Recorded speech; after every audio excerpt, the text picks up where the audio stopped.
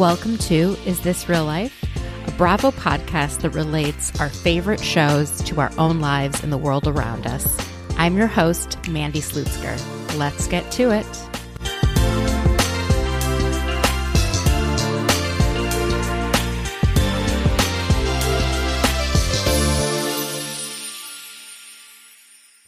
Hi, everyone. I hope you had a great week. This week's podcast is so fun. I have Blake Adam on the podcast. He's from the podcast Blonde Hair, Black Heart, and we just have so much fun. We chat all things Vanderpump, Real Housewives of New Jersey. We get a little bit into Miami, and I end up sharing the most embarrassing thing that has ever happened to me later on in the podcast. So I can't believe I shared what I did, but we didn't get a chance to discuss Summer House or that much of Miami. So I just wanted to share a few thoughts before we get into it. So this week's Summer House starts off with Amanda crying because Danielle said that she was the least trustworthy. And Kyle is on a rampage. He is screaming. He's yelling at Lindsay. He's yelling at Carl. It's awful. And then Danielle, of all people, gets upset with Carl for not yelling back. And and this is where I realized that Carl and Lindsay are more emotionally intelligent and in touch with themselves than everyone else on the cast. When, it doesn't make sense when someone is drunk and screaming to respond to them in that moment. It doesn't. Nothing good will happen. The only good thing is us watching a lot of drama go down, right? So I think everyone else on the cast is so used to creating such a scene that they actually think it's normal to react to someone who's having a drunken rampage. And the truth is, if I was in that situation, I would do exactly what Carl did. I would frickin' leave. I would remove myself. And then the next day, I would permanently remove myself and I would not address the person who was on the rampage until they addressed me. I wouldn't. And I think how they handled it was fine. I really appreciate Lindsay saying, you know what, would I have appreciated him to stick up for me? Sure. But he's still trying to figure out how to handle his emotions while sober. And the fact that they're having these conversations, Carl and Lindsay, about his sobriety and having so much open communication, it does feel just so healthy. And I don't know. And I can see where Danielle's coming from in terms of feeling left out, because at the following weekend when they're out at Southampton Social, Lindsay and Carl are kind of in their lovey-dovey bubble and they're not really hanging out with others. I don't think they've kind of gone out of their way to make Danielle feel like she's still friends with them. And so I see where this is kind of going south, but I think Danielle makes a huge error by sharing critiques of Carl and Lindsay's relationship with people who are not friends with Carl and Lindsay. And so saying, oh, I think they're moving too fast and it would be disastrous or a terrible idea to get engaged. That would be crazy. I really think that at this moment, Danielle is projecting the insecurities she has about her relationship with Robert. She knows that, she doesn't get to see him a lot. They probably have a lot of issues because of that. And so she's sort of projecting onto Carl and Lindsay. And whereas everyone else, I think, seems to think that Carl and Lindsay are living in a fairy tale, I feel like they're having some real, honest, difficult conversations as part of their relationship, and I don't really see a problem with it. So I did not expect to take Lindsay's side in the Lindsay versus Danielle of it all, but I really feel like Danielle is starting to really, really make she's doing some things that are just really not nice, and I don't know. It makes me really, really sad seeing her gossiping about Carl and Lindsay's relationship with people who aren't their friends. The last thing I'll say is that I absolutely love Gabby. I find her so entertaining. I really enjoy her story. I wish we could dig in a bit more to her work situation and how she thought she wanted this job and it ended up being terrible for her. And now she's actually not trusting her own intuition. And I think this is an incredibly relatable thing to go through when you feel so sure of yourself in your decision making and you make the wrong decision. It makes you question whether or not you can make decisions moving forward and whether or not you can trust yourself. And I really related to that with Gabby. I really didn't like how Maya and Sierra were sort of judging Gabby kind of as a Black woman and how maybe she's surface level. It just, all of it seemed really judgy to me. And again, I'm not a Black woman, but it just feels like there's no one way to be a Black woman, just like there's no one way to be a woman or to be a Jewish woman or to be a trans woman. Like there is no one way to do anything. And women and Black women are not a monolith. So the fact that she doesn't fit in with them doesn't mean there's anything wrong with her. And just because they haven't kind of cracked her and found a way to connect doesn't mean that that's on Gabby. So I don't know. I was very unhappy to kind of see that in this week's episode. As far as Miami goes, I finally did get around to watching the second part of the reunion. I really appreciated hearing from Julia how things are going with Martina, how watching back when she was complaining about having dinner for two, just the two of them. Now she'll give anything just to have dinner with just the two of them. It's sad and it's heartbreaking, but it's also real life. And I appreciate them talking about the things that aren't as fun. And I know that it's people's sort of natural reaction. I saw Kiki doing this when got to the moment that Julia was talking about Martina's cancer diagnosis. Kiki kind of and others brushed off like she'll be fine. And I just think that's just us as a society being so uncomfortable with the idea of things not being fine. But I always try never to say that to people because you don't know, right? You don't know if it'll be fine. And I feel like it's almost acting as if like they can't explore in their own head all of the potential outcomes, right? And so anyways, and then of course, Larsa annoys the shit out of me. Just when she said that at least she had a real job and all Dr. Nicole does is put people to sleep, it just showed me how unintelligent she is and how little she knows about medicine, about anesthesiology. And it's like, it's okay if she doesn't like Dr. Nicole, but to put down an entire profession of people the way she did when she put down the entire profession of teachers, when she was saying, well, you were just married to a teacher, you divorced a teacher. I don't think she realizes what she's doing, but it's really nasty, and you can kind of tell what her value system is when she makes these sort of offhanded comments. Anyways, I, of course, love The Real Housewives of Miami. I am here to see Dr. Nicole come out on top. I am tired of sort of the Alexia, Marisol, Larsa kind of trying to control everything and deciding kind of what's right and what's okay and what's not okay. And I'm here for Dr. Nicole and Gertie and Julia, and I love them. Anyways, this week's podcast was just so fun to record. I had the best time ever with Blake. You guys all should check out his podcast, Blonde Hair, Black Heart.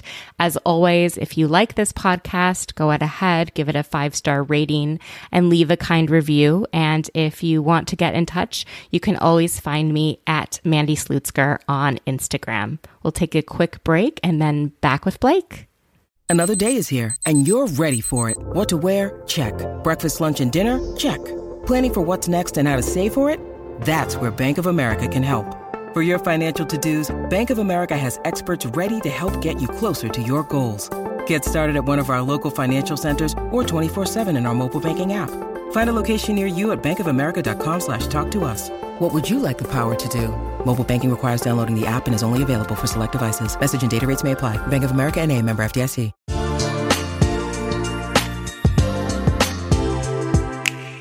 Hi, everyone. I am here with Blake Adam, host of the podcast Blonde Hair, Black Heart, and also known as the man who may have started the rumor that Tom Schwartz and Raquel made out at Coachella. Oops. My claim to fame. Wow. No, I keep asking, like, where's my producer cred, you know? Right? Don't you think they would have shown the tweet? I was really hoping they would. I was a little bummed because every once in a while they will throw up like a fan tweet on there, because the thing that I love about like Bravo shows in particular is the fans really do influence so much of the storylines. And I love that for us, you know? So I really was hoping, I really was hoping for like a nice photo or like screen grab of my tweet and Tom Schwartz's subsequent response to my tweet, which then, you know, created this firestorm of articles and rumors and headlines and all of that, which then led to Sheena being like, oh, great, now I have a storyline. So, you know, I want my producer credit is all I'm saying. How did you even get to this rumor? Like, who told you? Are you allowed to say? Yeah, I get tips from people all the time. Seriously? And I actually, I get tips from people all the time. Like I'm like a bona fide, like investigative reporter. Like I've always had such a thing for, you know, like Barbara Walters and Katie Couric and like, I don't know, Gail Weathers from the Scream series. So I feel like this is kind of me leaning into my calling a little bit. But yeah, I get tips. Some are anonymous, some are like straight up from people. And some of them like tell me things specifically because they want me to post them. I actually get tips from Bravo Lebs sometimes. That happens, you know. This was not a tip from a Bravo Leb. It was just a tip from someone who claimed to have seen Schwartz and Raquel making out at Coachella. Obviously now with like the scandal of it all, people are being like, oh, well, whoever, you know, reported on this must have gotten it wrong. And it was actually Tom Sandoval. I can say, like, for the record, the tip specifically said Schwartz. So if someone got it wrong, it wasn't me. I can like discern the two of them. I know the difference. I mean, they both suck, got it but wrong. People have come out who are even friends with Raquel who are like, no, this wasn't going on in April. Right. I agree. I kind of always felt that once Tom cleared it up, like I posted it. And again, I post a lot of things, you know, that are prefaced with allegedly, you know, and I'm not about pushing lies or anything like that. So once Tom said like, no, this isn't true, that was kind of it. And I honestly think that they took it and used it. Like I said, I think Sheena used it as a storyline because she thought it would be like cute and fun. I think Sandoval and Raquel used it as like a buffer or a decoy. I think like I benefited so many people with this rumor, Katie not included, but I like, honestly, I'm sorry to everyone for this mayhem that I unleashed. But also you're welcome. I mean, even if that hadn't happened, we still would have been like, everything would have been unleashed. Like, I don't think there was any stopping the Raquel Sandoval affair. It was clear watching this week's episode that Raquel is lost. She's unsure of herself. She actually, it was scary to me, as if she doesn't know who she is enough on her own, that she has to attach to somebody else in order to be something. Yeah. And what's interesting and what isn't discussed on the show, because I think it would be like too fourth wall breaking. I mean, I don't think that, but I think that's like why they're not showing it on the show. But prior to this season starting, and maybe the reason why she feels so lost and why she's like sticking her tongue in everyone's mouth at Sir, or like Vanderpump Paris, it's because just prior to filming this season, she was dating, oh my God, what's Nima? And she was like in love with him. And I've heard from sources that breakup was really, really hard on her and kind of sent her into a little spiral, which that's what we're seeing. But we don't have that context. But it kind of helps allude to or like support her whole quote unquote apology and excuse of like being addicted to love. Like I do think that that's true. I mean, I don't think that that's like a valid excuse, but I think it's true for sure. Yeah, it's not an excuse, it's an explanation. Right. And I think we see it. I think it's so scary. I think that's why she stayed with James Kennedy for as long as she did. I think that's why she's making all of the decisions now that she is. I mean, what I think is so interesting though is we saw that, breakdown in the middle of was it just last night? I don't know. God, time in the Bravoverse is like wild. Last night's episode where she breaks down in the car and she says, very, very humbly and earnestly, like, I don't know who I am and I'm so lost. And like, she almost says without saying that she like knows she's making shitty decisions. And what's funny is then the like very next day, as soon as Charlie shows up and like gives her an ounce of like encouragement, she's right back into making those shitty decisions again. And so again, it's like a symbol of like she needs love and affection and like attention, and all of that really like fuels her, Yeah, it was interesting watching her with kind of Lala and Katie and Christina Kelly. And it's just like when someone tells you, listen, if you're drinking, like, I don't want you around my partner. That is something that you should, like, it's a mean thing to say, right?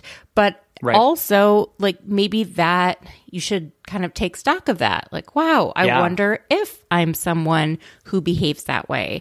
And I thought the messenger was the problem, not the message. Right? Because I mean, Lala, I've seen so much. Everyone is like, fuck Lala. She is the last person to be saying this shit. And I don't believe Lala. It's just, as a sober person, I truly think she believes everything she did while she was drinking doesn't count. Because it was almost as if she was a different person back there. And also isn't part of the, like, 12 steps to make amends. And I feel like she didn't try to make amends with Raquel. And only now is Raquel finding out about the infidelity that happened. And she's just like excusing it. Like they didn't view their relationship as really starting until they moved in together. And that's all BS. Like if Raquel didn't know about it, it's because you guys didn't think it was appropriate to tell her.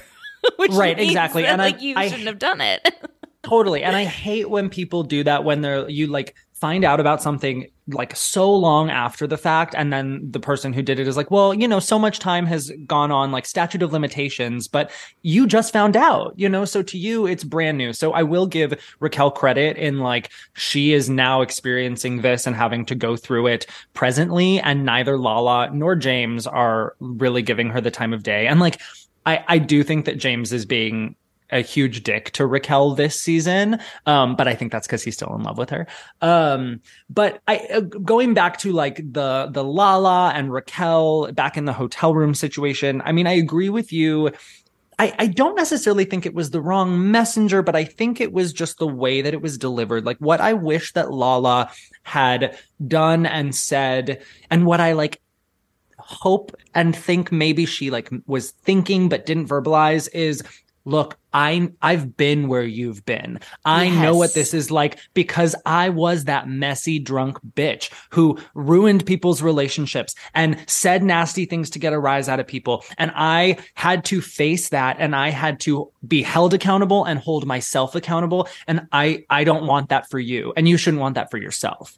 And like if she had said it in that way, do I think Raquel would have received it any better? I don't know. But would the fans have received it better? Absolutely. Yeah, it's really annoying to watch Lala lecture people as if every time she lectures people, she's coming at it from a point of I'm up here and you're down there. And I know more and I've lived more. I mean, just the fact that she wrote a memoir, right? Before any shit actually happened in her life, aside from the death of her father. Like, are you kidding me? All the stuff we would really want to know actually is happening in the period right now. You don't wait. You don't write a memoir until shit has happened. And she's just, for sure, her issue is her ego. And I think she knows it. She knows she's got a big ego. Oh, for sure. And she feeds into it. But you definitely nailed it. Like, even when, she was talking to Raquel and like Raquel kind of fired back with like, well, what about you sleeping with James? Like, I should be nervous about you around my man. And, again, that's an opportunity for Lala to be like, look, I know that was so shitty. Like, you don't want to be like that, do you? But instead she was like, bitch, forget about it. And it's like, no, she just found out about it. Like, let's talk about that. And I also I think it's easy for people to jump on calling someone like a hypocrite in these types of situations. Like, I see a lot of people being like, Lala's such a hypocrite. Like, she can't talk, like she was in that position. But I'm one of those people that believes like people who have lived this experience before are maybe the best people to talk about it, but in the right way. She's just not doing it in the right way. Totally. I also will go as far as giving her that she didn't know that she was a mistress. Right? That is something that she's like, don't say I'm the mistress. I didn't know. And I feel the same way about Sheena with Eddie Cibrian. Like, she was like 21 when that happened. She said she met his mother. So why on earth would she think that he was still married? So I've always put the onus on the married person or the person in the partnership to be faithful. And I'm never going to go after, especially like a young woman who is what I think is manipulated. So, well, and especially when they have no sort of relation or connection to the family, to the spouse or anything like that. Like, I agree. I think, to a certain extent, these girls were duped. Like, were they reaping the benefits of it all? Like, I've had an issue with how Lala's kind of talked about the Randall of it all this season and how she's acted so surprised about like the casting couch situation when she was one of those casting couch girls. But that aside, I don't think she knew the extent of it. And I think she believed that he wasn't married anymore. Like, whether or not she thought that she was like a sugar baby or whatever, I don't think she thought she was a mistress, like you said. What's crazy to me is that Raquel, in this moment, hearing like this whole conversation, whether she was a mistress at this time or not, or whether they're talking about Schwartz or any of it, like what she chose to do after this conversation was go become a mistress. Like, that's what's crazy about it, is she's sitting there kind of like trying to defend herself and put it back on Lala. But like, at the end of the day, what I think we're all hearing is that this affair, this torrid love affair, began after this trip. So she went home from this trip and was like, you know what? You want to see a mistress? I'll show you a mistress. And like, that's twisted, It's so twisted. And I just think she's like the perfect example of someone who's always been seeking others' approval and who has zero coping mechanisms.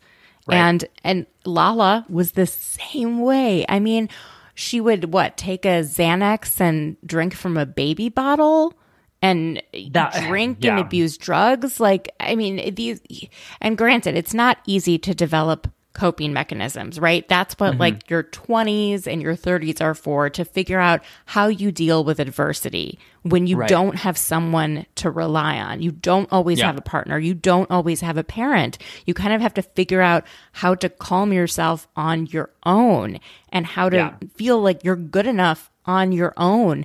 And it's sad watching Raquel. I do not agree with what she did, but it is like a sad story. And I wish that she had sought help at this point.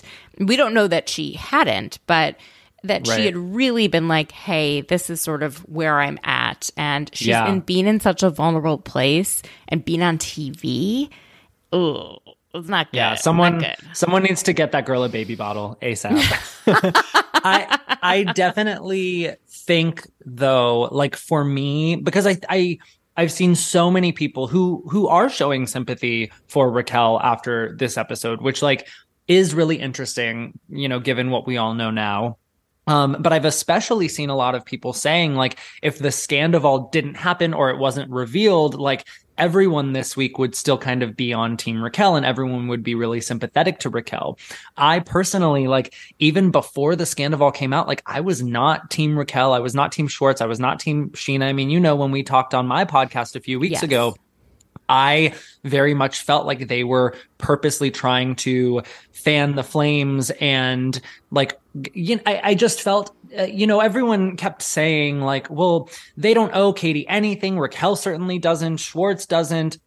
But I actually heard Katie on Lala's podcast this week, and she kind of summed up what I've been trying to sum up on my podcast for so long, which is that like they decided that they wanted to be friends. And like, no, neither of them owe each other anything, but they've been through this long enough where they have seen how messy this gets, and it's not fun for anyone involved. So they made an agreement not to do that.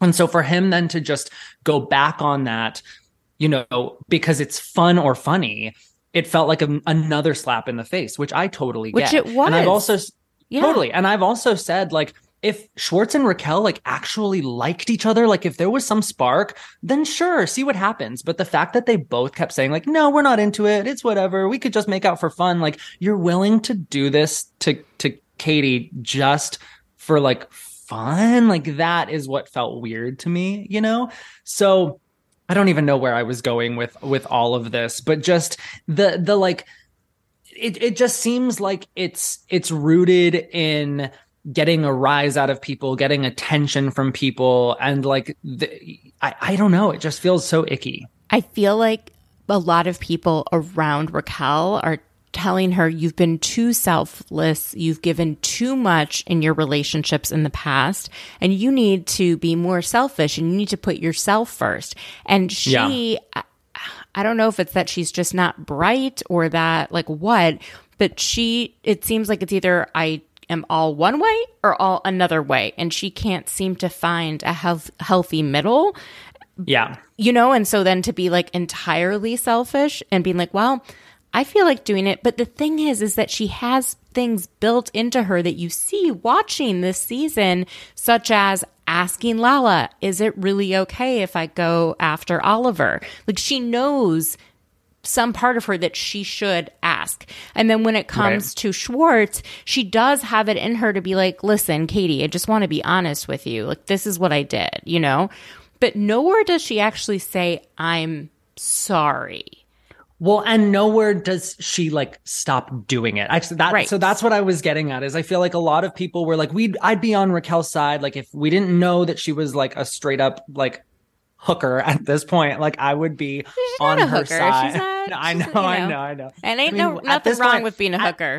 At this point, I wouldn't put it past her. But like, a lot of people were like, yeah, if the Scandival didn't happen, this episode would make us feel really bad for her. And I felt that way up until like the end, when I just felt like, again, as soon as Charlie showed up and she had one person being like, no, you just do you. She was like, oh, okay, I guess like I can go back to that. And so then like, her whole attitude when she was going to leave and she was like, yeah, I'm going to meet up with Schwartz. Like, it just felt, again, purposely like trying to rub Katie's nose in something. And so then to me, I'm like, okay, what happened to yesterday when you were crying and apologizing? Like, it just feels like that was fake. And now you're back to the real you, I feel like the nice girl, like cotton candy part of her is the phony act. And I feel like the vixen is kind of like who she really truly is, or at least who she wants to be.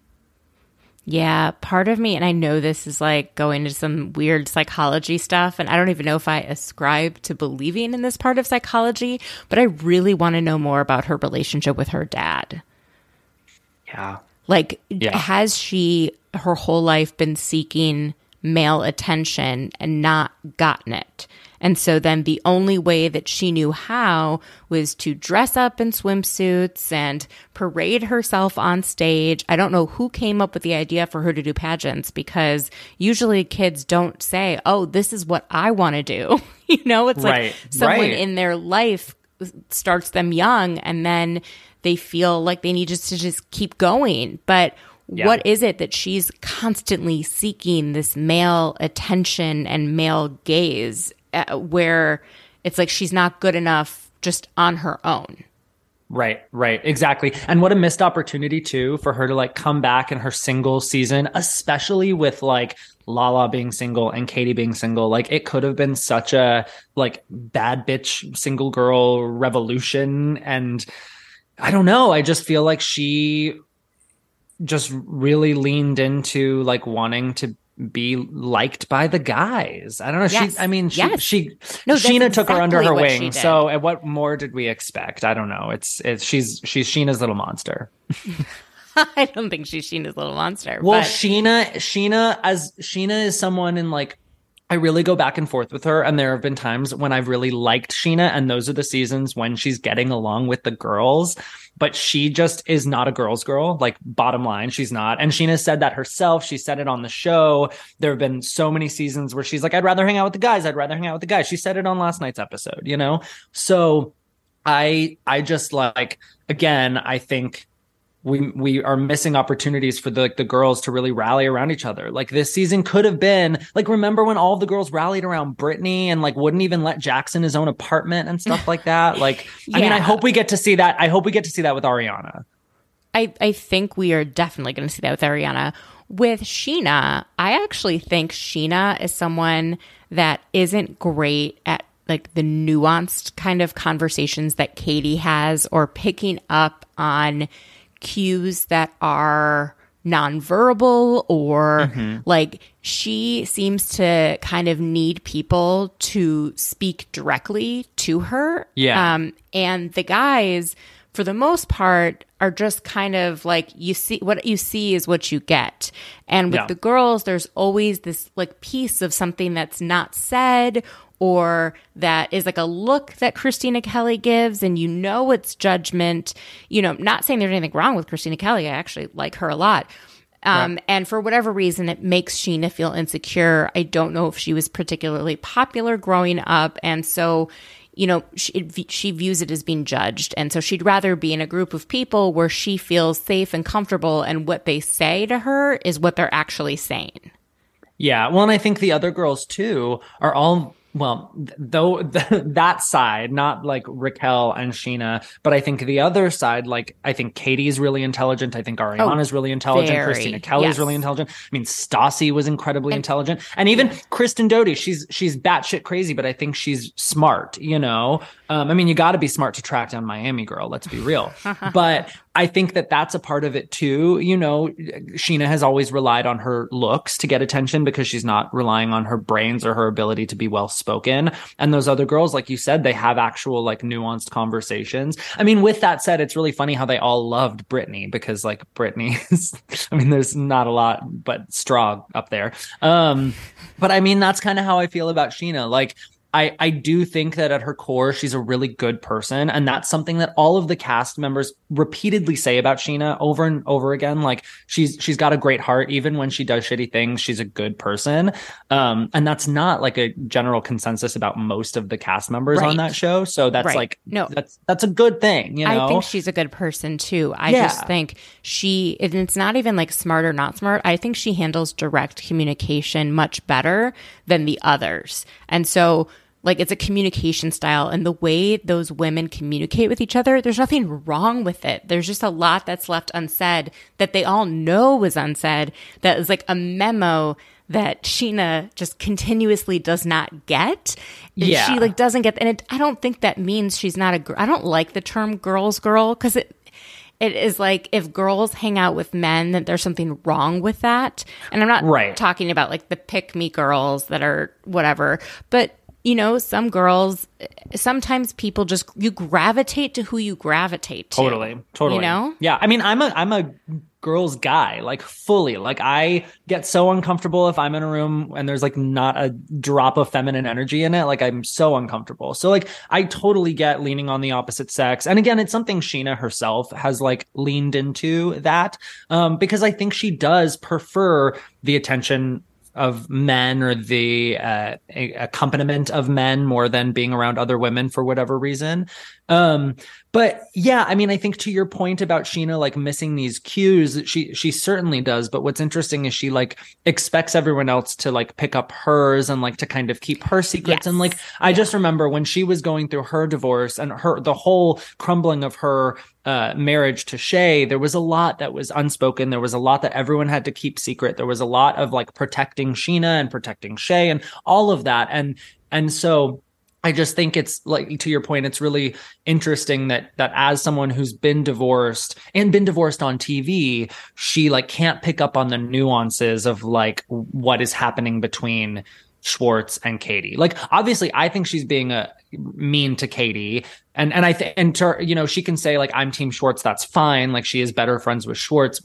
My thing is like, I don't think she necessarily needs to be setting anyone up. I think she can kind of just let everyone like do their own thing. She doesn't have to play matchmaker. She does. But she loves it. It's so weird. I know she does.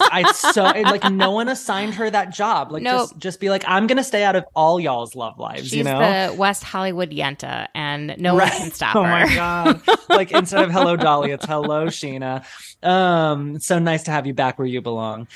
But I don't even think she's really being nice to Schwartz. Like Schwartz keeps giving her these verbal cues like, oh, I don't want to hear that every time she says like, oh yeah, well, Katie's fucked that guy. Katie's on a date with that guy. Katie's at a divorce party. And he's like, oh my God, really? Like, he looks so sad. I don't think she picks up on cues totally as much as other people. And I'm not saying that like is a diagnosis or anything like that. Right. It's just she doesn't react the same way other people do. And so totally. I feel like most of that's where like that she doesn't mean to be mean comes in. Right. It's like she's actually a nice person.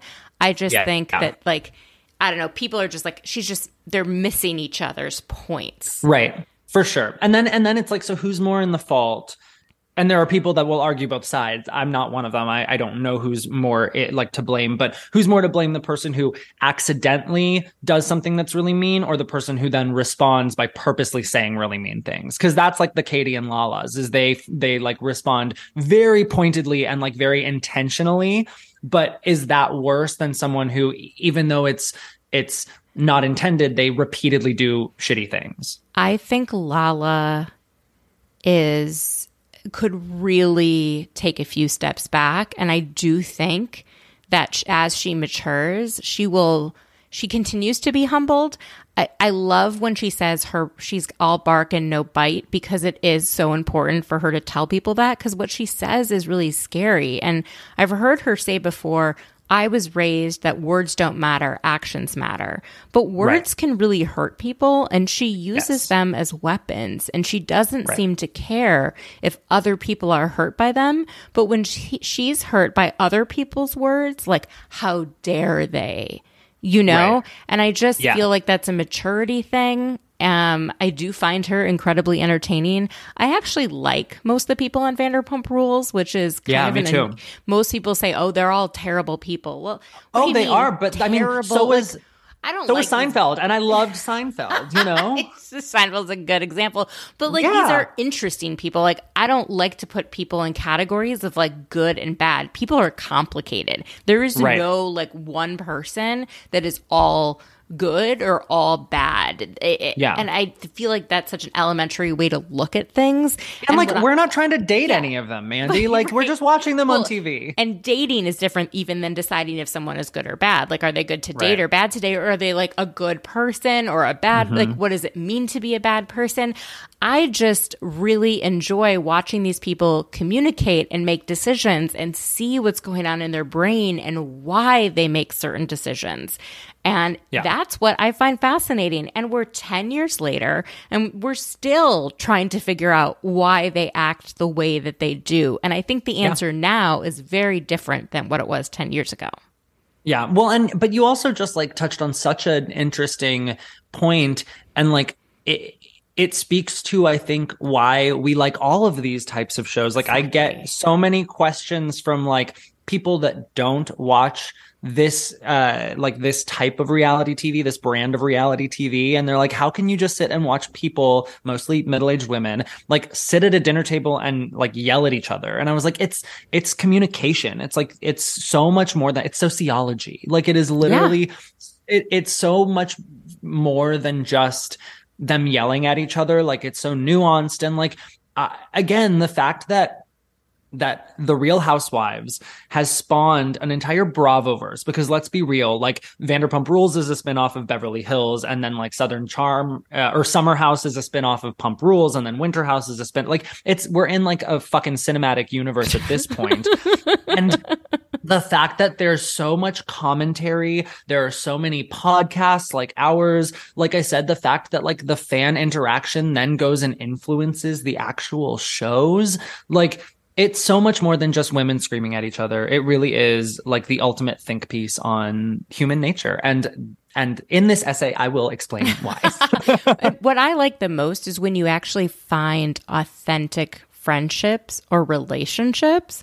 And I feel like this might be a good segue into Jersey because with Jersey... Jen Fessler, is that where you're going? Well, I mean, love Jen Fessler. But we're watching people who are and women who are very complicated. And there's not many, we all know this, stories told about middle-aged or older women. It's just no one seems to want to tell that story or give them the platform to talk about what's bothering them or what's making them tick or whatever. And I don't know. We got 80 for Brady this past year. You know what? I actually do really want to watch that because I freaking love Lily Tomlin.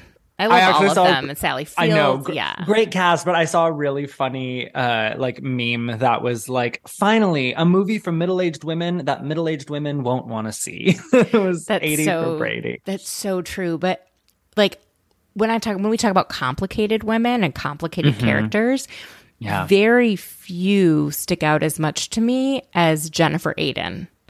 Because when she is in these group scenes, she can be so annoying and she keeps talking over people. And you're just like, if you just shut up for 2 seconds, you would make a whole lot more sense to everyone and they would side with you, you know? And then we see her in couples counseling with her husband, opening up to her husband things that she probably never had the guts to tell him one-on-one.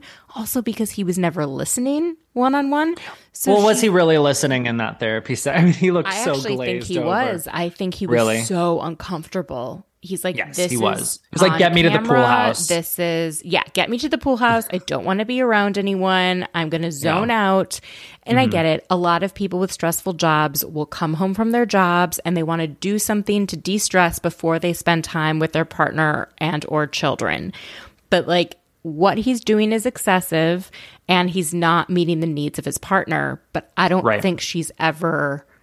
It's so interesting. Like the way that she entered into that marriage is not where she's at right now. I think she entered with the pact of like, I'll raise the kids, you make the money, right? Yeah. And like, that's how we do this. And I think it's changing as they're evolving as a couple. And he's probably like, what do you want now? Why did it all change? You know? Yeah. And we see that so often on the Housewives. And that's like a common trope because that's such a common theme in like real marriages and real lives. And, you know, you always hear, like, there's like that old adage, like, are you going to grow together or are you going to grow apart? And so like, we're seeing that in real time. And part of that is just like the natural growth that people, you know, have in their lives. And part of that is probably influenced from being on the show and like what doors that has opened, not just like opportunity wise, but also just for her and like what doors and in her, like her personality it's opened up and things that she is finding about herself and the ability to talk and be funny. Like, do we think Jen Aiden has ever had like an audience before? Like this is probably the first time she's ever had people be like, oh my God, like you're so entertaining, you know? So yeah, I think we're seeing like a huge evolution for her specifically, definitely more so than a lot of the other wives. Like Marge, I think Marge is kind of who Marge is through and through and always has been. Like she looks different now, like thanks Ozempic, but she, you know, she's kind of the same. I think Teresa, like this is kind of her charm for better or worse. I think she's also the same. I think like for all of the shit she's been through and the like decade plus that she's been like incredibly famous, it hasn't affected her at all. She's still the exact same person, which is wild to me. But yeah, like so nuanced, like very layered individuals for sure in Jersey. And when you first brought this up, I went to Jen Fessler because, you know, talking about like nuance and layers, seeing how she is in public with the group versus how she was when she spoke to Marge one-on-one. I thought she was just like such a true friend in that regard. Like, you know, we were talking about those true friendships and true bonds that you find. And I think this is an example of one where she, you know, kind of protected her friend in public when she needed to, but then like called her out in private when she needed to. Exactly. And Marge needs to be called out. She's getting to the point where first of all, it's not fun to watch for the audience, but second of all, she's like shooting herself in the foot. She's going above and beyond to be unkind. And she always never was an unkind person. She would make fun of people, but not in a way that cut too deep. And she would call you soggy if you cried too much. Like it's so benign. It's so benign. But to say that you're a disheveled drug addict going like that, what the hell is wrong with you? And for all Marge says about accepting people for who they are and not stigmatizing things, she's stigmatizing a lot of things with that one statement. So I think she thinks she's better than others because like she's so, you know, she's not like this backwards misogynist like the rest of them. But I don't know. Yeah, I actually thought like Marge's comment was so fucking ridiculous and stupid. But I also felt like Jen didn't do herself or like the like cannabis community any favors because she then started like defending herself by being like, well, you know.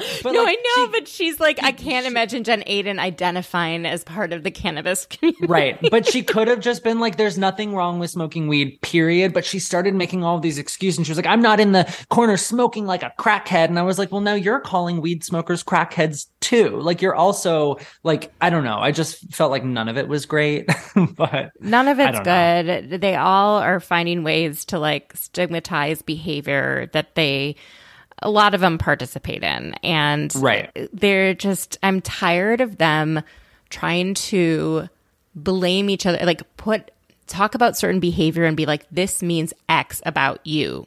Right? You do Y, this means X. And this goes back to all the affairs, like how Margaret's marriage started. You know, this goes back to, well, oh, you do this, therefore, it's just annoying. And I feel like they've been taught these lessons by their families. And they're like, well, that's just the way it is. Or we're just old school. And it's like, no, you're just not. Like I actually said on my podcast this week, I actually said, and I am like still checking my social medias like every so often because I'm like getting ready for all of the pushback. But I was like, maybe it's not Joe's fault. Maybe it's not Teresa's fault. Maybe it's Nono and Nona's fault. Let's be real. Oh, I actually 100% I think agree. I think it's just how both of them were raised. And I think we need to stop looking at like either side. Like they're both hotheads. They're both hypocrites. They're both like ridiculous. So let's just call a spade. Like it was ma and pa, you know? But no one wants to say that because they all love Nona and Nona. Well, when they were older, but just wasn't it this week where Gia said the way that her mom was able to hear I love you from her father was having Gia say I love you to Nono, and then Nono would say I love you back, and that included Teresa. Am I like no there was dream? Definitely no there were definitely talks of that. And so I think it's just part of that, you know, culture too, is like to blame the kids. You're never going to blame like the parents, but like that's not my culture. I'm Jewish, so I'm going to blame the parents. Know, I'm just going to blame mom, blame my mom, blame pop. Well, to not say I love you to your children is like been actually proven to not show a loving relationship and connection with a child is actually proven to have an impact on how their brain develops. And so people who punish too harshly with their children, it stunts the child's development and stunts their brain. And so I don't know that Teresa Giudice and Joe Giudice, everybody, and Joe right, Flacco. And like a lot of, and I'm a child of an immigrant parent, one immigrant, one non-immigrant, but like the immigrant mentality, it can be really tough on kids. Mm-hmm. It's like, I sacrificed so much to get here. You better be thankful. You know, you better prove this family like not entitled to anything. Yes, that kind of stuff, which can also be really tough. And I'm not saying there's like a right way to parent. I'm not a parent, but I've always said there are multiple wrong ways, you know? Well, right. And like when you look at, like, at Joe and Teresa, like, let's call a spade a spade. This it. was the wrong way. Like this, I don't know. This wasn't the right way to parent. But a lot of that data wasn't available back then too. I'm almost more judgmental of people now that still like hit their kids, and it's like, there is 30 years of data backing up that this is actually really, really detrimental to these kids, like way more than you know, oh, it's just like a little whatever, a little slap or a little this, or it's cultural. And I'm like, no. Yeah. And how do you feel about like the speaking of the kids, how do you feel about like their involvement in the family drama and like who's speaking out and who's not?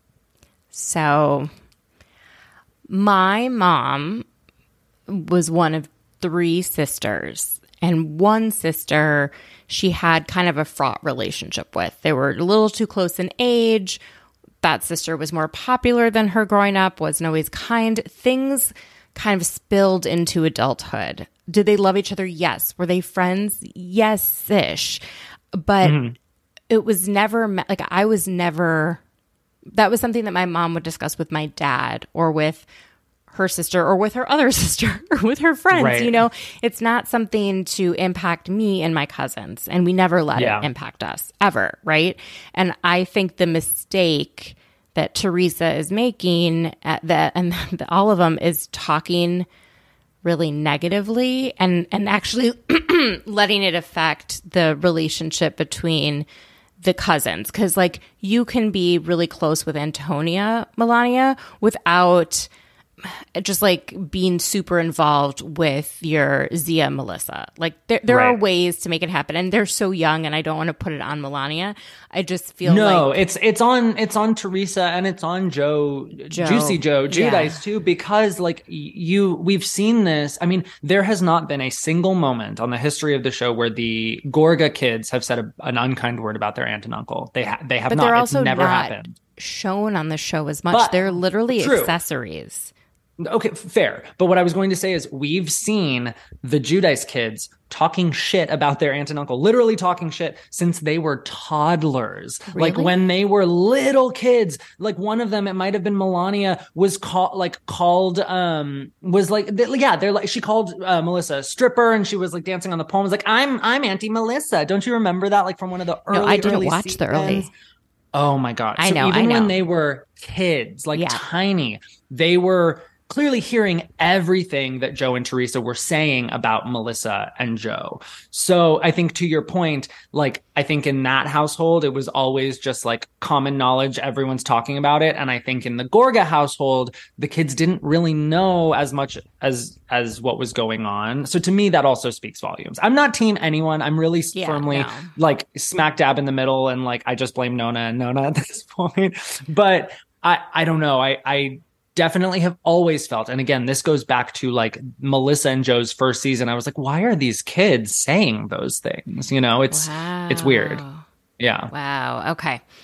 I could definitely see that now. And again, I don't blame Melania. She was like 4. No, I don't literally blame the kids at all. I don't blame the kids at all. I just think, you know, it's also right now, Teresa doesn't really, she has Louis, but Louis doesn't know the backstory. He wasn't there for it. And now that G is old enough, and now that the kids are old enough, like they can share their own experience.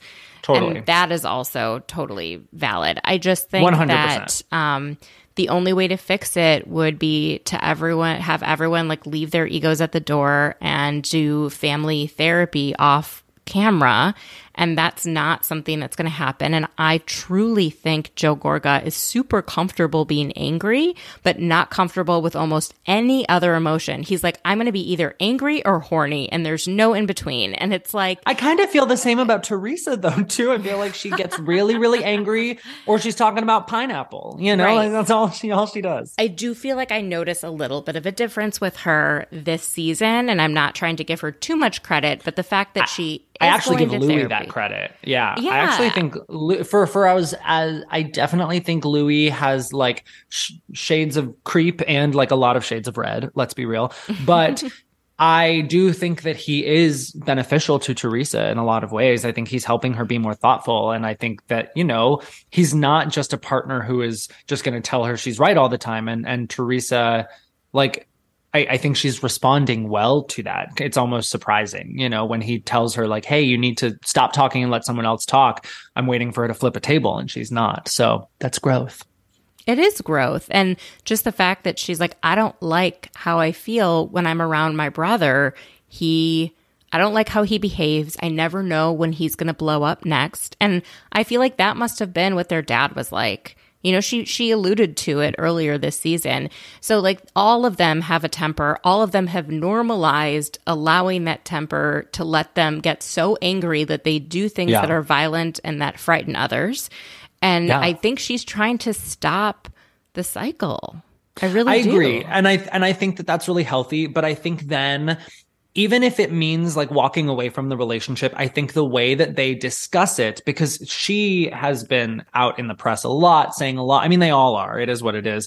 But I think she needs to start speaking about it as like a little more sympathetically or empathetically, or like, look, these are family traumas that we've gone through, and like we need to break these family like cycles, as opposed to just saying like my brother's a crazy person, because that's what they do. They just point the finger at one another rather than saying, look, this behavior isn't acceptable, but I know where it comes from, and like you need to get to the bottom of it, and I'm going to be over here while you do that.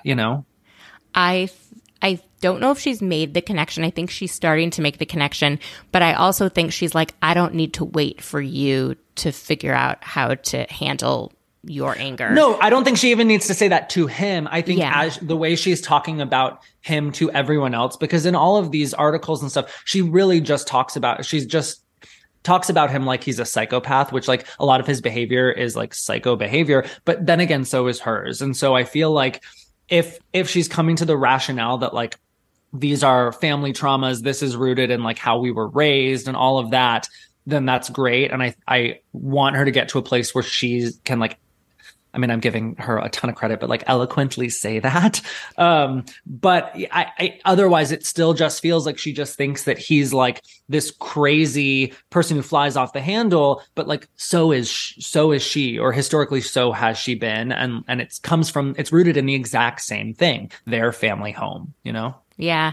I don't know if she's there yet. I certainly don't think Joe will ever be there, because he can never admit that there is like, it's not that he's wrong, that there is a different way, right? So Melissa only pushes so much, and I don't blame her. You can't force someone to do things. And at the end of the day, when he didn't go to her wedding, like that is the ultimate, I am not interested in building towards our continued like family life. Like that was like, I am fracturing this. So for sure, it'll be interesting to see this season, like as we get towards the end before the wedding, if there was something, at least like a conversation that kind of clues us into like why he made that decision. Because I agree, if it's just based off of like what we're seeing now, if there was no kind of like catalyst to him deciding to not go, it seems very petty and very like drawing a line in the sand. I kind of don't think there's anything that could make you not go. Like even if, I mean, like, short of her saying like, I don't care if you come or not. I feel like exactly. if someone said that to me, I would be like, okay, fine, I won't come, So that's why, I mean, I wonder if there's some sort of conversation that we're not privy to that maybe will give us a little insight. But as of now, it seems very petty. Yeah. I just have really soured on Joe Gorga. I don't like anything that he brings to the table. I don't like watching him at guys' nights. I don't like seeing how angry he gets. I just don't like anything about him. Nothing has changed. There is no evolution. It's not interesting to watch him. I'm over it. It's interesting. The last season and season before, I kind of had like very firm stances on who I liked and disliked. And this year, I am kind of right in the middle with all of them. Like I really don't love any of them, but I don't necessarily like mind watching any of them. But I'm still enjoying the ride. So that's what's important, and then I have other shows like there are some cities and seasons in particular where I like all of the wives, and I just like have a blast watching all of them. So, I mean, again, it's like a human like study. I love it. Thoughts on Frank Catania and Dolores? I mean, I I actually think that their dynamic is like very I mean, it teeters on unhealthy, but I do think it's healthy in terms of like exes who have kids together. Like, I appreciate the fact that they're very tight and that they're best friends. I honestly think the problem now isn't Polly, the leprechaun. I think it's that her last relationship with David let Frank get like too involved. Like, I think Frank was way too involved in that relationship. And so now he's like, well, this is our dynamic. And like, no, that was your dynamic with Paul. Wait, Paul. David. Paul was the old David. I can't David keep was up. there. But also, they all have such basic names too. I need like a Ferdinand or something. According to what Dolores said this week, was basically like her relationship with Frank never changed when they got divorced, other than they were no longer physically intimate. So right. I feel like he never actually experienced a divorce from her. She still was there for all the things that a partner would be there for, right? Emotionally, all of that. Yeah, he helped out too in these later years, but it really felt like she kept a lot of space for him. And now he's actually experienced what it's like to divorce Dolores. Right. It's like, she's not going to answer your phone anytime that you call, you know, like she might be busy. She has other things going on. You are not the priority. And I feel like it's really annoying when all of the other people on the show and the guys are like, look he's sad. He can be sad. He can cry. I like Frank and Tanya just like the rest of them, but he is not entitled to her time and her affection. Right. Yeah, totally. And it's unfair for, you know, her. It's unfair for Polly. Paul. That's a new one. Yeah. And people will blame him as if he's the problem. No, this has nothing to do with him. She's not like, oh, I would talk to you, but Polly doesn't want me to. That is what I was actually worried we were going into the season with. No, it's like she's like, I'm spending time in a relationship where I'm being treated the way that I want to be treated, and you are no longer a priority. So you're going to feel that. I also think it's like, as sad as it is, and as much as like maybe we don't want to see less of Frank, it would be kind of up to him to be like, look, like, you know, this is her new man. He wants to step into all aspects of her life, which includes this show. So like, I'm going to step back a little bit, you know, but no, he's just like no, this is my show. Yeah. Vying for that meatball or whatever they hold. It must be like a drug, because getting on these shows, people never get off. Well, so I was actually talking recently, just kind of going back to the whole, like, how Melissa came on the show in general, and how that still 10 years later is like such a like quasi mystery, but still like shit show. And it causes so much drama.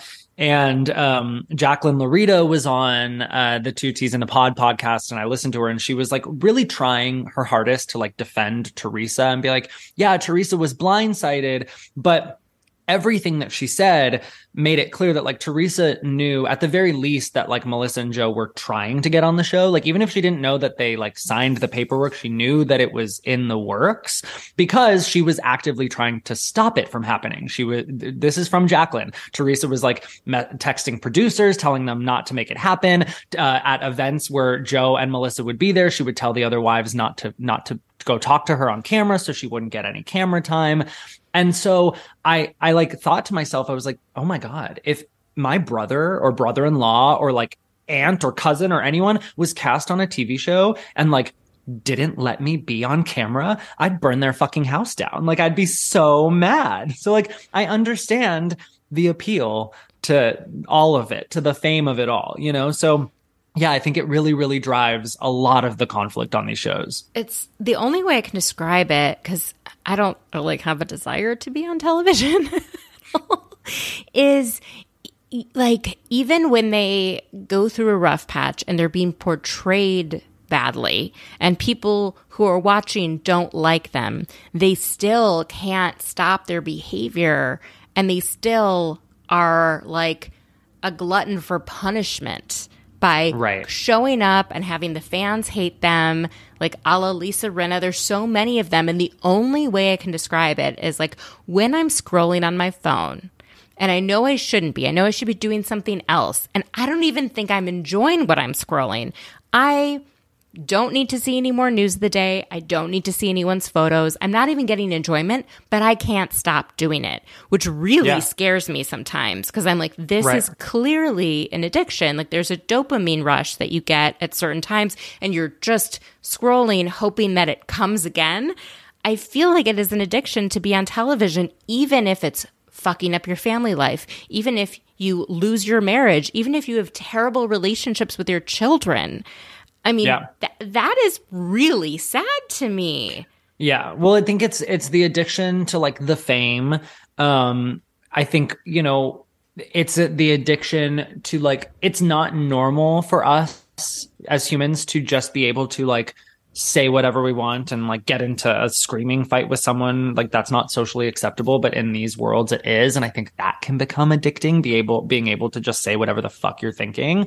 And then with that too, like the fame part back, like after you say whatever you want to say, then you have like actual people like supporting you and telling you you're right. I mean, yes, you might have people telling you you're wrong, but there are still, even Lisa Rinna had people telling her that she was amazing. And so like, then that becomes addictive, you know? And then of course there's like the money and the sponsorship deals and all of it. Like it's all very appealing. Lose such sight of reality. And like, I think celebrity and fame really scare me because it seems like it could take a totally healthy, emotionally adjusted individual and rewire their brain to do behaviors that are extremely unhealthy, make them unhappy, and make them lose sight of like what's right, what's wrong, what is kind of generally normal, what is generally sort of not so normal, like all of that. And I would hate to be so disoriented that I didn't know what was like acceptable behavior. You know? Yeah, well, it's interesting. I was actually just talking with my husband last night. We were watching Vanderpump Rules, and I forget the context, but basically someone did or said or was like crazy, something crazy. And he was just like, I don't understand how they don't do like psychological tests or like any sort of like psych exams or background checks on these people when they cast them. And not even talking background checks in terms of like all of the racist shit, which that's a whole other story, how they miss all of that. But, you know, I was like, it's interesting because even if they did give everyone like a psych evaluation when they first cast them on the show, by the time they got to season 3, they'd be a completely different person. And that's the problem. It's by the time they get to season 3 or like, you know, that's what I think we're seeing with Raquel. Like we're seeing the evolution and like what fame has done to her, you know? It really freaks me out. Like I can't, because it's like, I like to think that I'm a somewhat emotionally adjusted person and that I would never do certain behaviors just because that's like not in line with who I am. But if I was constantly rewarded for doing things that were just a little bit bad, like would it lead me to doing something eventually years down the line that was really terribly mean? Right. Yeah. You know, and I think the answer is yes. And that's what scares me. I think it could take any person and kind of twist their brain, and it scares me a bit. And so, I mean, just watching Margaret, I really liked Margaret when she first came on. She seemed to kind of really be herself, be comfortable with who she was. And the more time we see her, the less I feel like she's comfortable with who she is. She actually seems very uncomfortable with who she is. She's uncomfortable with her body. She keeps changing it over and over again. People can do what they want with their body, but it's clear that she's watching herself and nitpicking at things and making tweaks over and over to the point that it seems a bit excessive. And then her behavior is changed. It's like her screaming and fighting and yelling and not realizing that she just needs to like pull it back a bit because she can't help herself. When her friend is like, that's not you, you know, and she's like, that was me, or whatever she said. Right. It kind of freaks me out. It's like, do we need term limits on Housewives? I mean, I don't think that's necessarily a bad idea. I really don't. I think there are a lot of housewives who, you know, could use, at the very least, a pause. Yeah. And I think it does them well. I think, you know, we see them come back with, with fresh eyes, and for both us and for them, like they have a renewed energy and sense of purpose being back on the show. And I don't know, like that said, I'm very excited for this upcoming season of Real Housewives of Orange County. If we ever fucking get the trailer, I don't know where it is. Don't you feel I want like it so they're reworking it so that someone's full time who wasn't originally full time, and someone like vice versa, that kind of a thing? That's what everyone's been saying. I do think that. Yeah, I think they're just trying to pace the shows out a little bit more now. But I want it so bad, Mandy. I feel like it's going to come out as Real Housewives Ultimate Girls Trip airs. Like, I feel like the trailer will come out and then we'll get it a month after the trailer. I hope so. I remember when it came back for season 16, Heather Dubrow's big return, we got the trailer and then the show premiered like 3 weeks later. So it was pretty quick. So yeah, I can't wait. Orange County is like, it's my mothership. I mean, I guess it's everyone's mothership, but like still to this day, when people ask me my favorite, I always say OC. It's got such a special place in my heart. So I can't wait.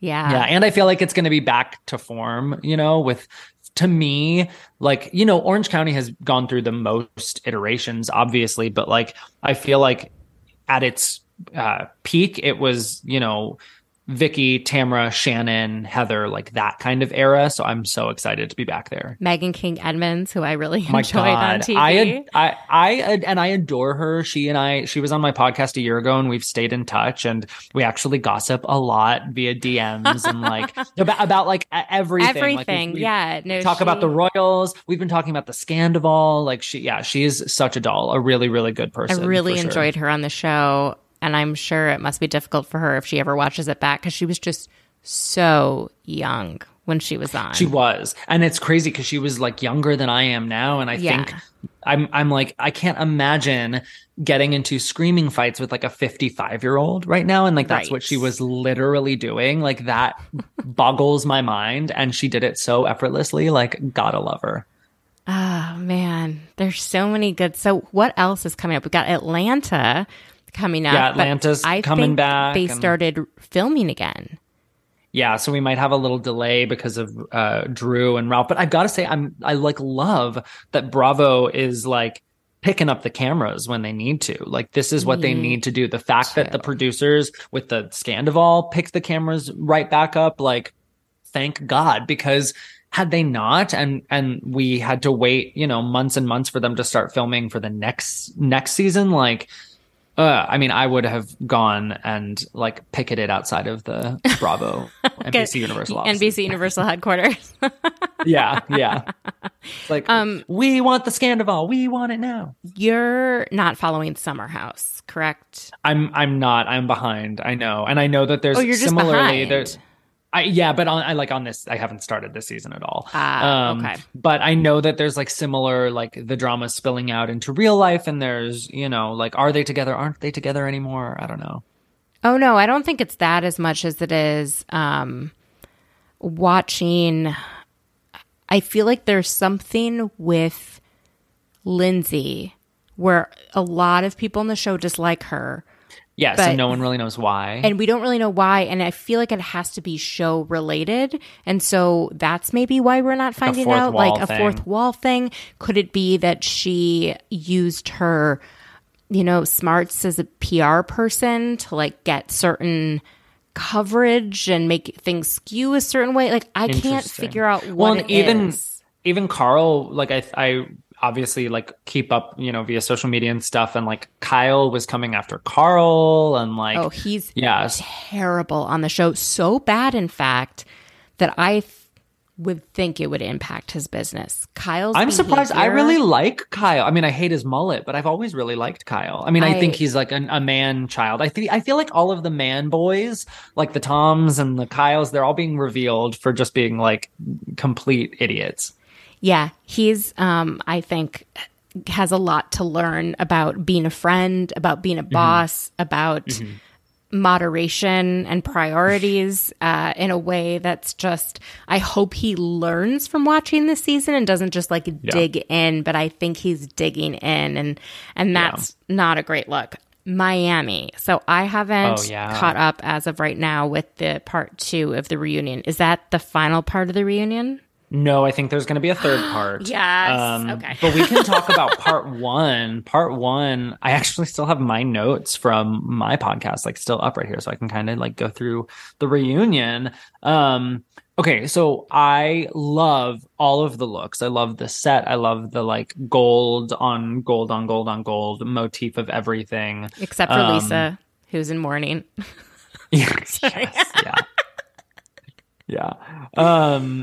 Let's see. I mean, it was mostly, I feel like there was a lot with Dr. Nicole, who actually is my MVP for this season. I love Dr. Nicole. Love her. She is phenomenal. And I feel like she is, to me, like such an ideal housewife because she's not afraid to get in the mix and like be sassy and snarky or whatever, but like she's actually smart, and those types of housewives are few and far between. Well, the hard part is like she's so much smarter than the rest of the cast, except possibly Gertie, but I don't know. I can't tell with Gertie, right? So yeah, I like Gertie a lot. I like Gertie, but I haven't watched her enough to know her. Yeah. Like we also haven't seen her sort of battle wits or words in the way that we have with Dr. Nicole, where we know like she is catching people in logical fallacies and calling them out, and they just find her annoying for doing that. And it's like totally. Alexia, I think finally people are seeing her true colors. But again, she has driven me crazy this year. Oh, she's annoying, but she's very inherently watchable, you know? Mm-hmm. But we're seeing kind of the cracks in her. It's very similar to Jersey with this, like, this is a Cuban thing and this is how Cuban mothers are. And I'm like, it is not. I know enough Cubans. Like, you're just coddling your like adult child who has physically assaulted people. That's like I hated the whole conversation about Dr. Nicole's relationship with her father, and the other side of the couch was chiming in and they were like, you were emasculating him and we felt so bad for him and blah blah blah. And it was like, this is gross. Like, first of all, no one asked for your opinion on her relationship with her father. Second of all, like, why are you more concerned with like a 70-year-old man being asked to apologize for the first time in his life than you are with a woman who is like crying over the like dynamics with her father who let her get run over by a car? Like, it was just all so weird. She was in the ICU for 4 weeks as a child. Yeah. Do you know what it means to be in the ICU as a kid? Like, you don't have your parents with you all the time. You are a kid and you are alone in the hospital. There is not always a parent with you. And when you're there for a full month and you go to bed at night and you're alone and there's these machines beeping, I mean, hospitalization is horrible as it is, but for children, and I know the hospitals do, like, they do everything that they can, but it is still a terrible and very scary and very isolating experience.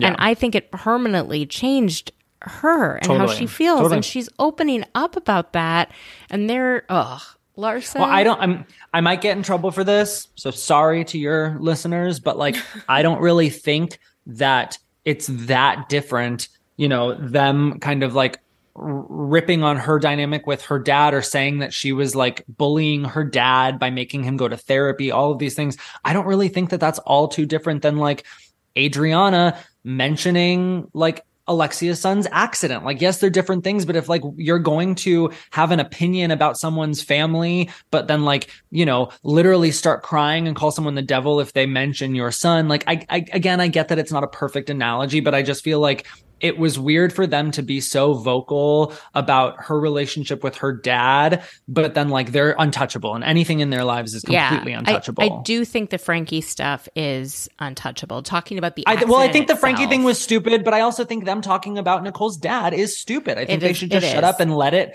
No one should be touching any of that stuff. Right. Exactly. And that was the thing that really bothered me about Larsa and Alexia and Marisol, this whole reunion, is no matter whose segment it was, they were always the first to chime in. And it was like, we're not talking about you guys right now. Like, why does it matter what your take is on Nicole's relationship with her dad? Andy asked. Because they're the stars. God, yeah. Alexia Astrid. I was born a star. You know, if you thought you were a star, you wouldn't let Lenny treat you the way he did. Oh my God. Yeah. Talk about yikes. Oof. Yikes. Yeah. Yeah. So, well, and I think that too, just that inability to be able to like discern between confidence and arrogance, or like confidence and putting other people down. And that's the thing. She can't like recognize the difference. And that's what they're trying to explain to her is like, look, we're all confident women. We want you to be confident. We like don't want you to like dwell in, you know, your past, you know, shitty problems or situations or whatever. But also stop like saying that we're all jealous of you. That's what I thought was so odd when she's like, they always want to bring up my past and how hard it was. I'm like, you're the one that brings it up. That's all she talks about. That's like her entire brings it up storyline. More than everyone. Oh, the things Alexia. She's like a telenovela. I get it. She has been through a lot of shit, more than most people at her age, right? Like, but no one's really bringing it up. No one's like, dude. If it were me and I were if I were a completely different person. And I was on, like, I have a completely different personality. I was on The Real Housewives of Miami. I would be like, your son was arrested for domestic violence. How, like, that was one time. But the fact that none of that gets brought up, she's so lucky. No one touches that. That is, like, you can make however many excuses you want. What happens when it happens again? And I think this wasn't the first time he was in trouble with the law for being physically violent. Like, didn't he beat up a homeless man or do something like, so now there's 2 times where you've kind of, your son has been allegedly physically abusive with a person that has less physical power than they do, right? Like his girlfriend, right? Who's like smaller physically in stature than him. And then a homeless man who I'm assuming really had not a lot like going on. So the fact that there's just, she just explains it away and everyone lets it go and no one brings up that Larsa is essentially dating someone who she could have been alleged of grooming as a child. Larsa incriminated herself a couple times in this episode. There was the moment where they're talking about Nicole's dad, and they're talking about the fact that he's in his 70s dating someone in their 20s, which, like, it is disgusting. I'm sorry. Like, that is not normal. It is not. Yes, I think that you can argue in other situations, like, age is just a number. My parents are 10 years apart. It is like, that's fine. They're not 50 years apart. But as soon as that came up, she's chiming in being like, what? Age doesn't matter. Age doesn't matter. Like, who cares about age? You should care about age. Like, legally speaking, you should care about age. Then later on, when they're accusing Adriana of renting her boyfriends, and she's like, I didn't know you could rent a doctor. And Larsa very quickly goes, you can rent anyone. It's like, you're saying a lot of things about yourself. Like, are you like renting? I mean, I don't know. It was weird. And she was just very quick to like defend these things that are, to me, it said more about her than it did about the person she was trying to like point a finger at, you know? Yeah. I just don't like that Larsa, more even than Alexia, is never taken to task for anything ever, which is why I was so glad that Dr. Nicole was like, you made a statement that was damaging to me and damaging to my profession and my career and could have really cost me something. And that you never retracted it. You were like, well, I just heard it. Okay, you can't just say everything that you hear. And you definitely said it to try and bother her and to get at her. Yeah. Mandy, so you haven't seen today's episode yet. No, I have not. I don't know when this podcast is coming out, but so you're going to die, Mandy. There is a part where Larsa literally says to Dr. Nicole, well, you don't have a real job like I do. Oh, yeah. My God. Mind you, Larsa's job is taking pictures of her feet. She has the jewelry business, but like to say that there is, when people talk about real jobs and not real jobs, the thing that I feel like people mean when they say real, meaning that they don't have control over it, right? Like Right. someone else could fire them. They have to be somewhere at a specific time. Right. They have to clock in. They have to clock out. It's not like when you own your own business, that's its own set of challenges, right? But Yeah. you know, you are your own boss. It's different when you have to show up at a hospital, when you have certain number of days that people don't understand the stress of being a medical professional, of being a nurse, of being a tech, of being a doctor, and then let alone a pandemic. Right. Being an anesthesiologist in a pandemic where they needed to knock people out to put vents in. Yeah. You think she didn't Larsa witness? literally... Oh, my God. Horrible things. Larsa literally said all she does is put people to sleep, like as if it was no big deal. It's wild. And so thankfully there's a part, because that other couch really came hard for Dr. Nicole, and they called her mean and fake and all these other things. And thankfully Julia was like, can I please say something? And at first I was like, oh God, what's Julia going to say about like her goats now? But she was like, look, you all know this Dr. Nicole who's glammed up with her hair done and all of this. But I know her in her scrubs at the hospital holding Julia's hand while Julia cried before she went under for her surgery. And Dr. Nicole was her anesthesiologist. And it was actually a really, really powerful moment that I think... Marina? Oh, yes. When Marina. Yes. I'm sorry.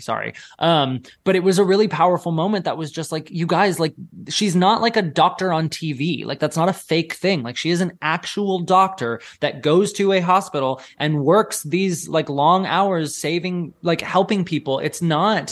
And it does save lives. It does. Yes. And it's not the same as what anyone else is doing here. You can't have a life-saving surgery without being put under.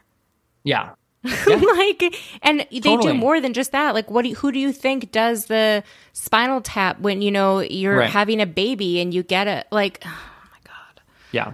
No, it was wild. And it just kind of shows, it shows like the thought process there. And I think like the mental hoops that they're willing to jump through to like, you know, save face or make themselves feel better. I don't know. Also, the stuff that she said about like, well, you were with a teacher, I also thought was so offensive. It's like you're basically taking these professions where people go into them to be helpful, right? And to be supportive and to provide a service. And you're making it seem like it's a lesser than profession than someone who fucking plays basketball for a living, as if that means that you're a good person.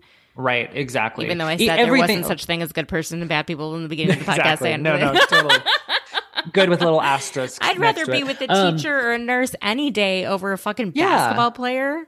Well, I just think Larsa loves to throw out low blows, and they're so unjustified and unwarranted. And like even this season, how she's just been like, the reason why she seems to hate Dr. Nicole so much, as she keeps saying like, you judged me so harshly and you never apologized and blah, blah, blah. But like, if you go, what she's talking about is last season when Dr. Nicole was like, oh, like I had to look into you before you came over because like I didn't know you or whatever. And then Dr. Nicole literally said to Larsa, like, yeah, I totally misjudged the OnlyFans thing. Like it became a conversation about how she like didn't understand it. And she even said, I misjudged it. So like, what more do you fucking want from her? Okay, you know, this is the thing.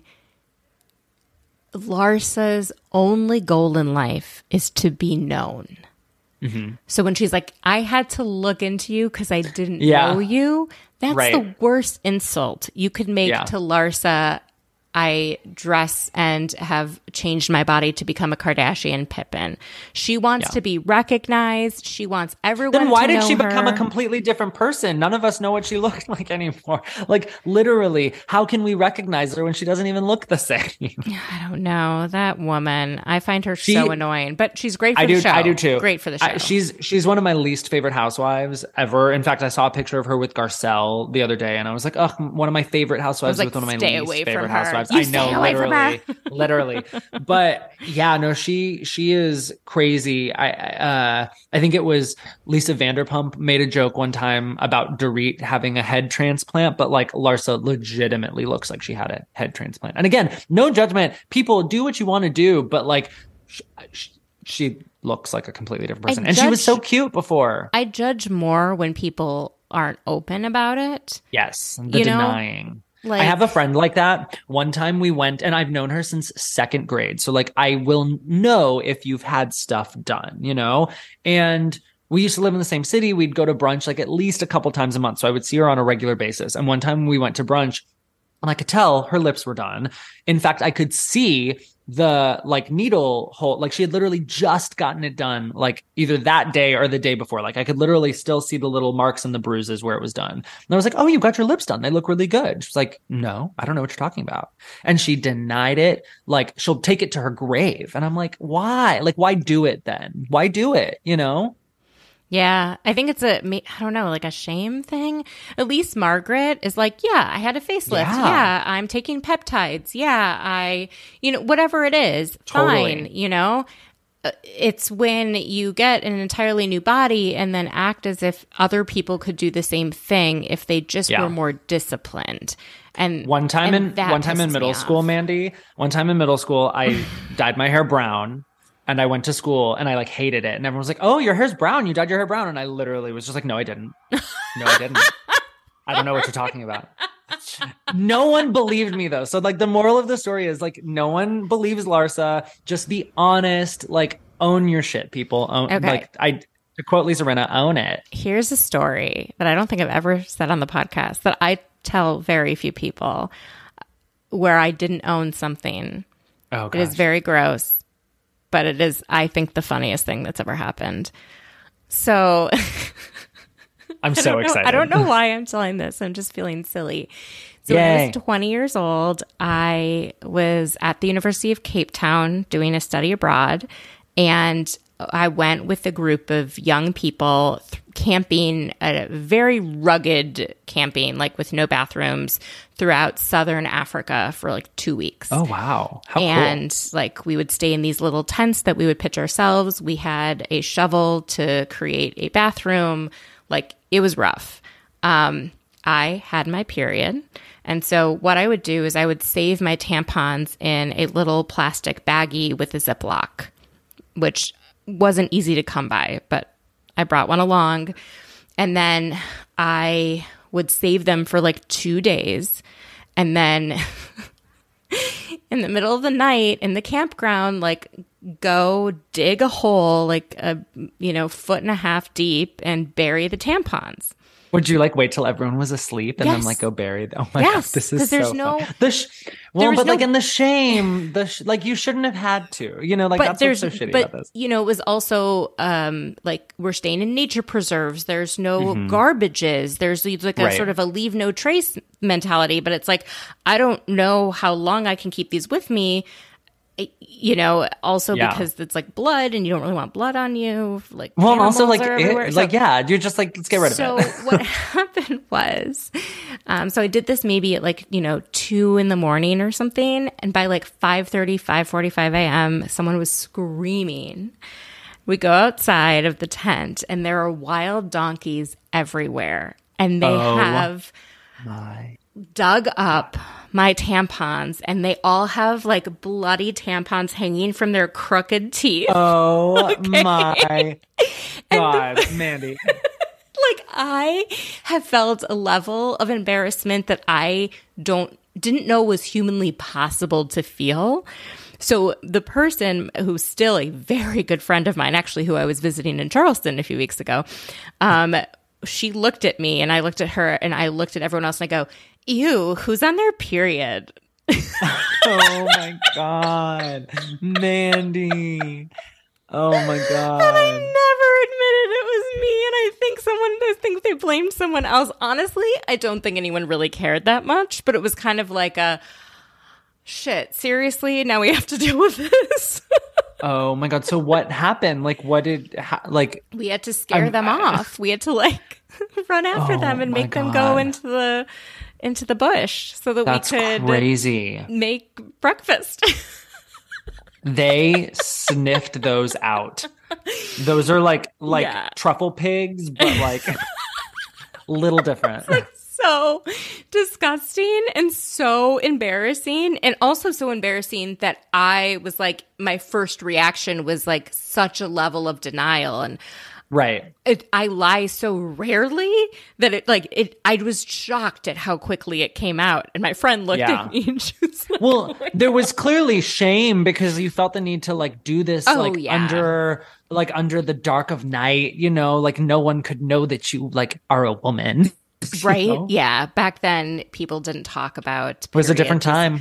Yeah. Yeah. It was before they had what's the Red Panda or whatever the movie that came out.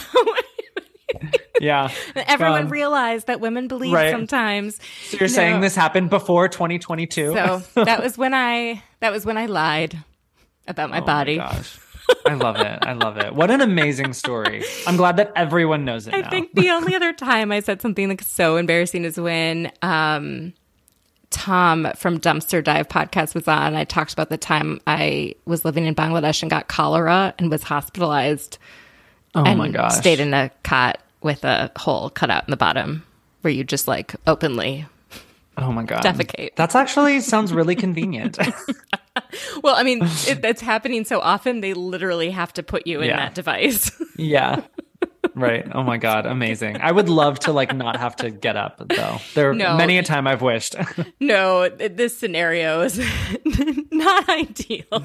Oh my God. Oh my and God. I love how people were like, oh my God, you in Colorado? I'm like, yes. I was going to say, I love how like all of your like exotic travel trips. Cause I was going to say, wow, you're such a world traveler. But then I was thinking like, wow, you're also like someone that's just leaving bodily fluids like all everywhere. Over the world. I know. No, I work in global health and there is a reason that I do my work now in Washington, D.C. because I got sick so much. And I used to, for like 10 years, I traveled like continuously for work. And you know, I think it was like in 2018, I got hepatitis A. Oh my God. Which is vaccine preventable, but apparently my vaccine like didn't take, so I had to get revaccinated, which is just like basically foodborne illness, but it can make your liver numbers a little weird, which is how it was detected in my like regular checkup. And after that, I was like, you know what? I might be a little done. Honestly, I don't love traveling. I get sick really easily too. Even just like changes in my schedule make me get sick, as weird as that sounds. So yeah, like the only traveling I need to do is watching Ultimate Girls Trip. Yeah, I feel like I traveled enough for a couple different lifetimes, but I know I'll want to go back again at some point. Yeah. But for now, you're just going to shit in toilets. Yes. Oh my God. Listeners, please, I hope you don't hate how graphic this podcast has gotten. Well, I don't know if there's a place to go from here once I divulge the story. I have to go to the bathroom. That's literally what I have to go. Blake is speechless. Blake, thank you so much for coming on the podcast. I always love chatting with you. Tell everyone where they can find your podcast, where they can find you on social media, and also if you wanted to make a plug for anything such as the importance of adoption. Oh, yes. Thank you so much for having me. This has been so much fun. It's always a blast talking to you. So my podcast, Blonde Hair, Black Heart, you can find it wherever you listen to podcasts. I put out a new episode every week. In fact, Mandy was just on an episode a few weeks ago. So go check that out. And then you can find me on social media at Blonde Hair, Black Heart. And thank you for mentioning the adoption. Yeah. So my husband and I are currently in the process of trying to adopt a baby or babies. It's been a bit of a roller coaster, as they warned us it would be, but, it's also been extremely rewarding, and we've connected with a lot of amazing people. And if you want to learn more about us and our adoption journey, you can visit blakeandmatthewadopt.com. If you yourself are pregnant and considering adoption, or you know someone who's pregnant and might be considering adoption, feel free to pass our information along as well. So yeah, thank you. Yeah. Wish you the best of luck in your journey to become a parent. Thank you so much. You know, I think what we've learned a lot these last few years, especially as Andy Cohen's become a parent, as a number of other people have become parents in different ways that hadn't been discussed openly before. I think we've all learned that there's many different journeys, and really wish you the best on yours. Thank you. I appreciate that. Yeah. Well, we will talk soon. That was, a hard pivot. Right? From shit to babies. Actually, I mean, it kind of goes hand in hand. You're right. It really does. It really does. Well, everyone, I hope you have a fantastic week. And Blake, we will chat soon. All right. Bye.